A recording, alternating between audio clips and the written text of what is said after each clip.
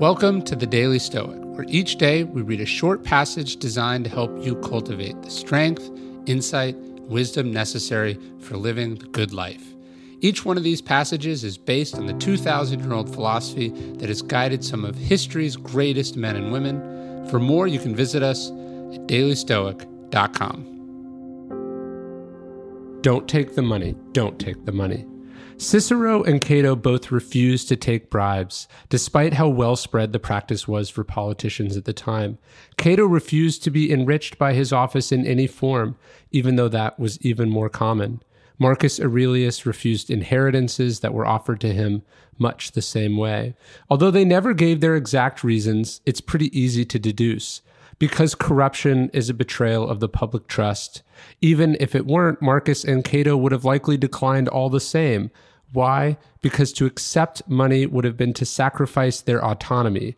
They lived along the same principle so brilliantly expressed thousands of years later by the photographer Bill Cunningham.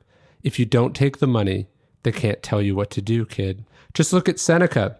While there is no evidence he took outright bribes, he did accept a paycheck from Nero. He accepted piles and piles of gifts. He couldn't see that Nero was slowly buying him, trapping him in a gilded cage. Seneca's fortune grew. Soon he was the second richest man in Rome, but his control over his own life diminished. He was tied up in Nero's misdeeds. He was at the mercy of his whims. When Seneca tried to walk away, Nero said, "Nope." When Seneca tried to give all the money back, he learned that's not how it works. Nero called the tune now. Nero owned him.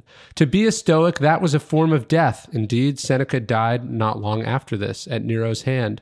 Blood money comes at the cost of your soul. Bribes and corruption are not just wrong, they're dangerous. It's corrosive.